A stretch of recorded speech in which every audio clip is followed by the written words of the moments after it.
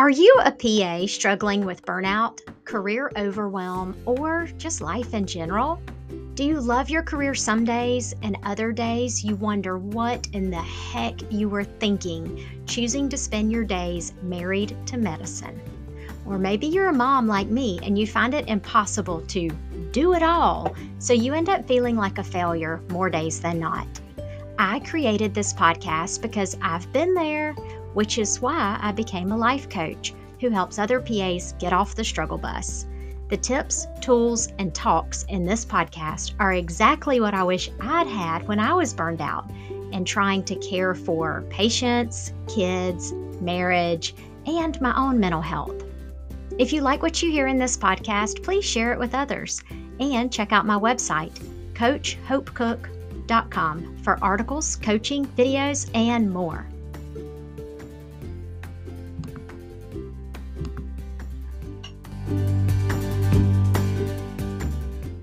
Y'all, I had the biggest aha, and I can't believe it took me this long to think of this or to have this kind of insight about burnout. Okay, I was talking to a parenting coach. If you've never heard of a parenting coach, you might want to get one because it has really changed how I look at parenting and the techniques I use and how I see my kids' reactions. I mean, I don't talk to her that often.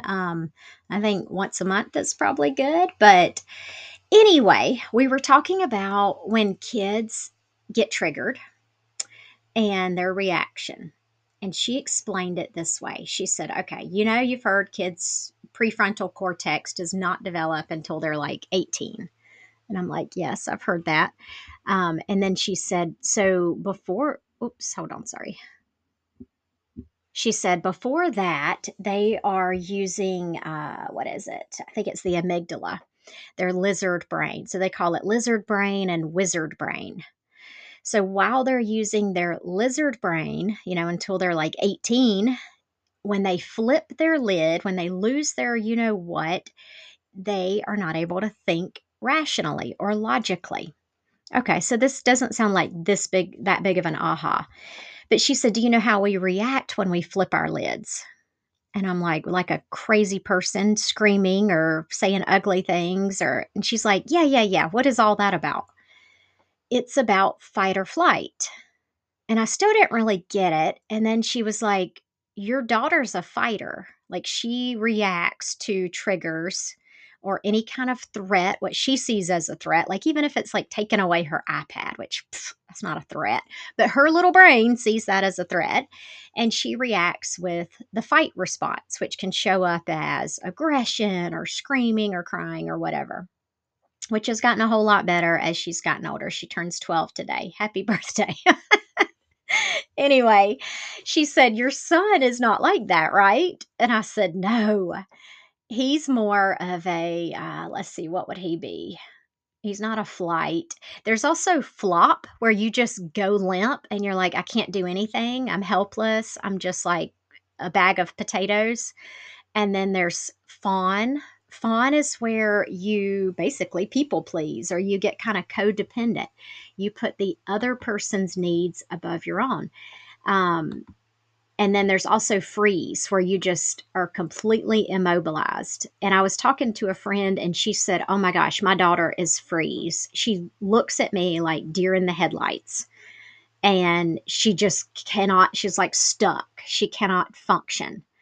And I was like, oh gosh, wouldn't I rather have that than fight? Like fighting is so draining. And she's like, I'd rather have, a kid who's yelling at me and telling me what's going on in their brain than somebody who's like totally frozen and I have no idea what they're thinking. So I'm just telling you that so that you can see these different responses. So my aha about burnout was, wow, for years at one of my jobs when I was feeling burned out, I went into this fawn mode, FAWN. Sorry, I've got the accent going on. And I wanted to, let me put on my glasses so I can read this. So this is what it's like when you're in the fawn response. So your sympathetic nervous system, it's stuck in this permanent fight or flight cycle. And this we'll get into what it leads to, but basically, when you are in this fawning, you're abandoning your own needs to serve others or avoid conflict, criticism, or disapproval. And this was me 100%. Anything to avoid conflict, anything to avoid criticism or disapproval. And it was like, that sounds silly to people who aren't people pleasers, but for me, that was a huge threat. It was like there was a, murderer hiding who was going to like chop me up. If you have this going on in your workplace where you are constantly putting their needs above your needs, you're serving them instead of yourself. It has to do with codependency. Like, you have merged with their needs, wishes, and demands. And so when you're in fight or flight, when you're in burnout mode, you're not able to think logically. And they have shown this with MRI scans, and it shows a thinning of the prefrontal cortex. So that's the part that I was saying doesn't really develop until your kids are 18. And it shows a thickening of the amygdala, or the fight or flight lizard brain that's just concerned with survival. So all of this suddenly made sense. I had a coworker once who was like, screw this. And she just walked out at lunch. So that would be an example of flight. Her body was like, not going to do this. No more. I am out of here. I could never do that. Instead, I was over there like doing whatever it took to please the doctor or to please the office manager. Um, if you are one of the flop people, you're going to be completely useless. You will see yourself that way anyway. This is when you really stop functioning. I mean, you hear it called quietly quitting, and you are just sitting there. You're not really doing your job, or if you are doing it, you're probably doing like a C minus job. And it's not that it's your fault. You're not just lazy or like giving up. It really is that this is how your body is dealing with the fight or flight response. And I went down a rabbit hole of reading studies and like all these different occupations, like police officers and even teachers, where they measure their first morning cortisol level to kind of see, all right, so they say that they feel burned out. Let's measure their cortisol level. And that's your stress hormone. So obviously, if you're stressed out, you're not going to be working at your peak, but your body is also not able to think logically. And so this did make me feel better, because for years I've thought, Hope, how could you have stayed there that long? Like, it was probably a solid year after I knew I needed to leave that I stayed. And eventually, you get to the point where let me think, how am I going to say this?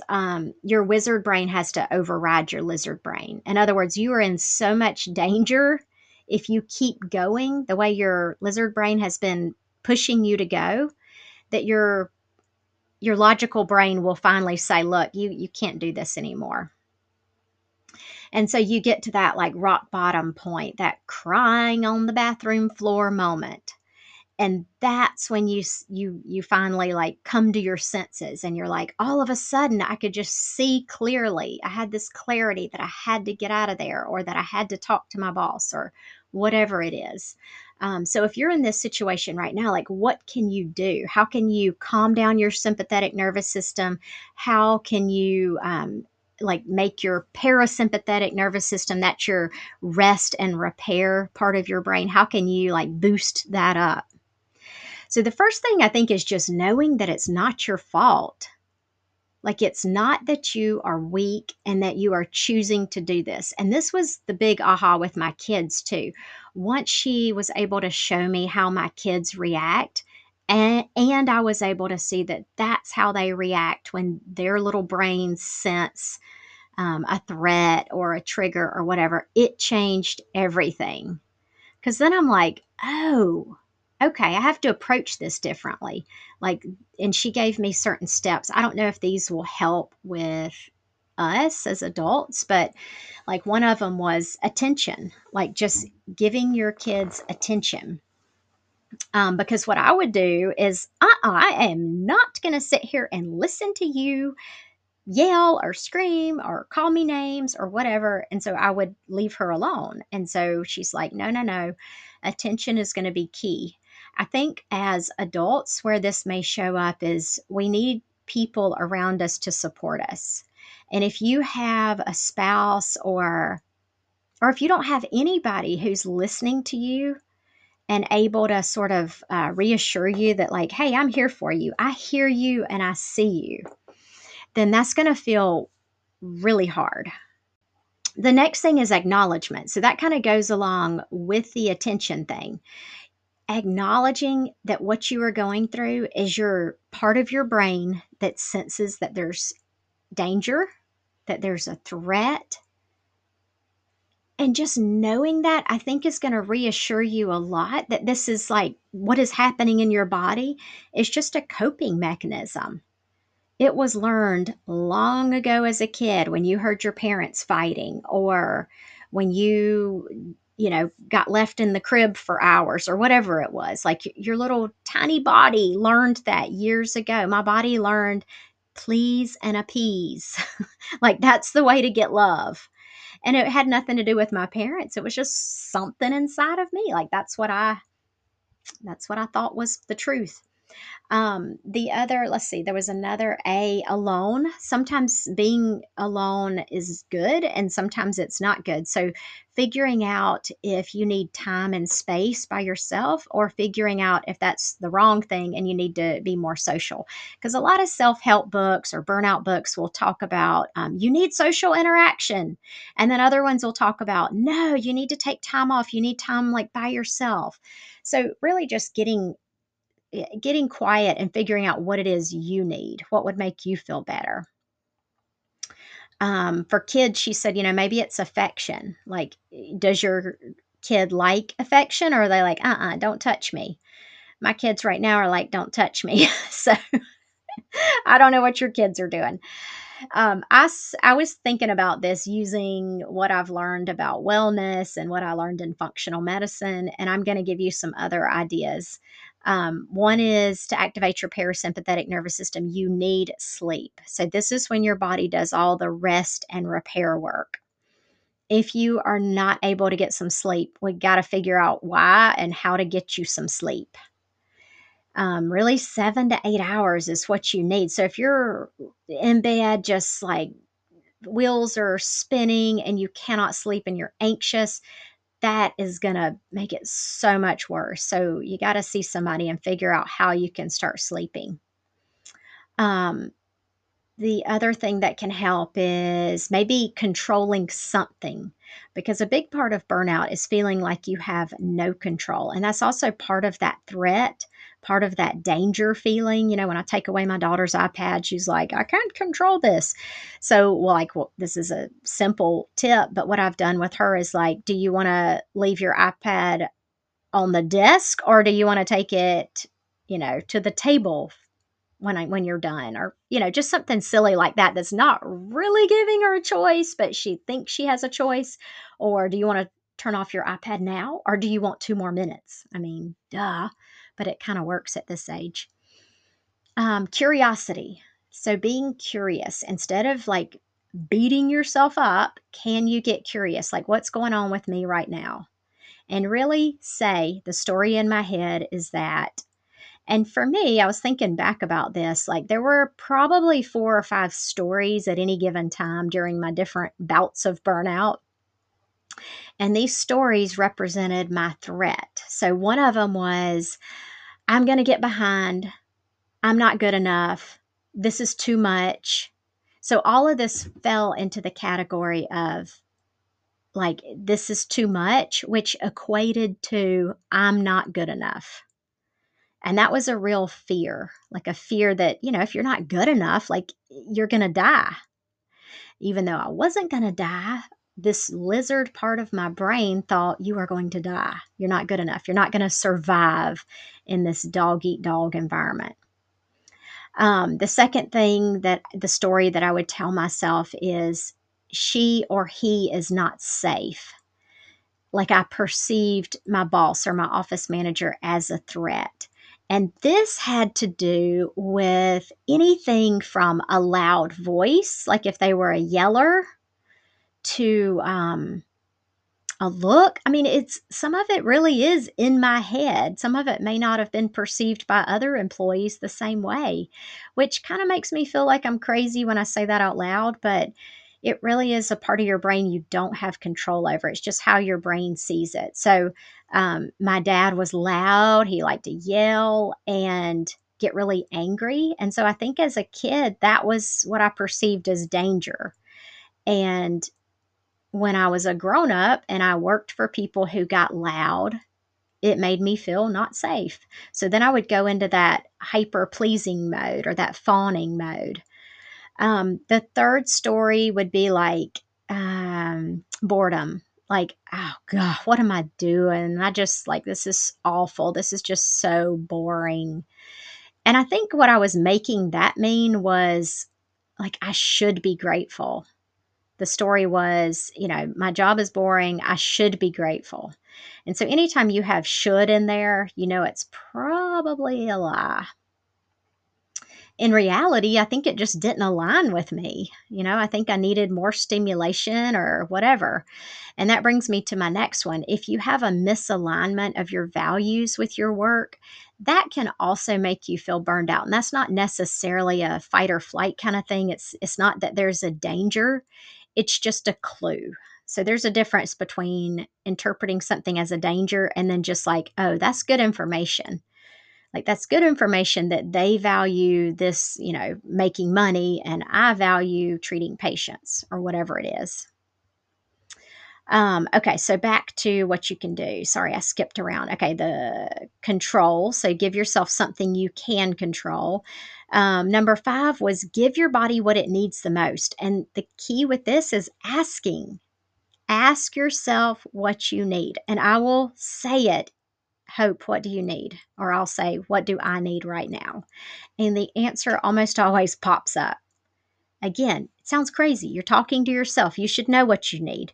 But there's something about asking yourself what you need that prompts whatever part of you to spit out the answer. And what I needed, I was thinking back, lunchtime was the only time I slowed down to even consider what was going on in my body. And here's what it would say it needed to get away from the office, it needed quiet, didn't need to be listening to podcasts during lunch, and it or talking on the phone. Sunshine, like we had this big, like sun facing sidewalk and brick wall. And the sidewalk would just heat up with the sun. And during the wintertime, it felt so good to just sit on the sidewalk, lean my back against the wall. It was kind of hidden from everywhere, and it faced a forest. And I could just sit and close my eyes. I'd wear my sunglasses so nobody knew that I had my eyes closed. And I would just sit there. And that's before I even learned to meditate, but I was reading some studies on meditation, and we all know meditation's good for you, but here's why. When you meditate, it activates that opposite of the sympathetic nervous system. It activates your calm response, your I am safe response. Like your blood pressure goes down, your heart rate goes down, all the parts that were sped up because your body thought it was in danger will calm down when you can sit and meditate and focus on your breath. I think I already said sleep, but the other one that goes along with that is like calm exercise. So, one thing I did wrong when I was burned out was ramped up the exercise. HIIT class, I mean, the higher I could get my heart rate, the better I thought. But that's actually the opposite of what you should do. Really, if you can do calm exercises that don't get your heart rate all jacked up, that's going to make you recover faster. It sends signals to your brain that you are safe. Go easy on the caffeine. And I know it's so tempting because part of burnout is emotional and physical exhaustion. So we want to do the caffeine, but if you can go easy on the caffeine, that's going to help. Um, for me, water is so calming. If I ever get in an argument with somebody or get in that fight or flight mode, the one thing that I can almost guarantee will shut that down is water if I can take a bath. So my husband has learned if I go missing in the middle of an argument, I'm in the bathtub. Nature is the other one. And I'd say this is my husband's biggest one. He calls it forest bathing, and he is a forester, so that makes sense. But nature has such a calming effect on almost everybody. So if you can get outside for just 5 minutes, it will work wonders. And then the last thing I can tell you is that it's not forever. When you are in the middle of this triggered threat, I'm in danger sort of state of mind, it can feel like you will never get out of it. You cannot see the light at the end of the tunnel. But I think knowing that you are not able to think logically, that's going to help. And then also just knowing that it's not forever. This will end. And it's not a sign that you're weak or that it's your fault. It will end. So really just listen to what you need in these moments and stop beating yourself up. I've got a lot of other ideas, but I am going to stop right here because if you're overwhelmed and in fight or flight, then the last thing you need is more talking and more listening and more things to do. All right, I will catch y'all next week. Take care.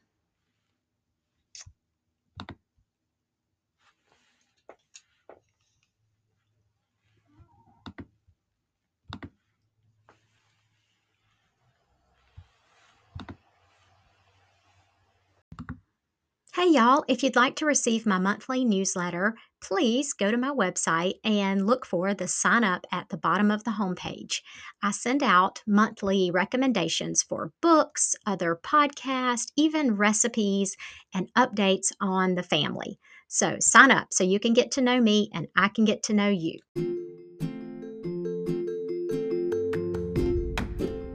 You've been listening to Physician Assistant Burnout with me, your host, Hope Cook. If you could use more hope in your life, head to my website, CoachHopeCook.com, where you'll find tons of goodies, including my free mini book on overcoming burnout. It would also mean the world to me if y'all would rate and review me on Apple Podcast or share this episode with a friend. I will see y'all next week.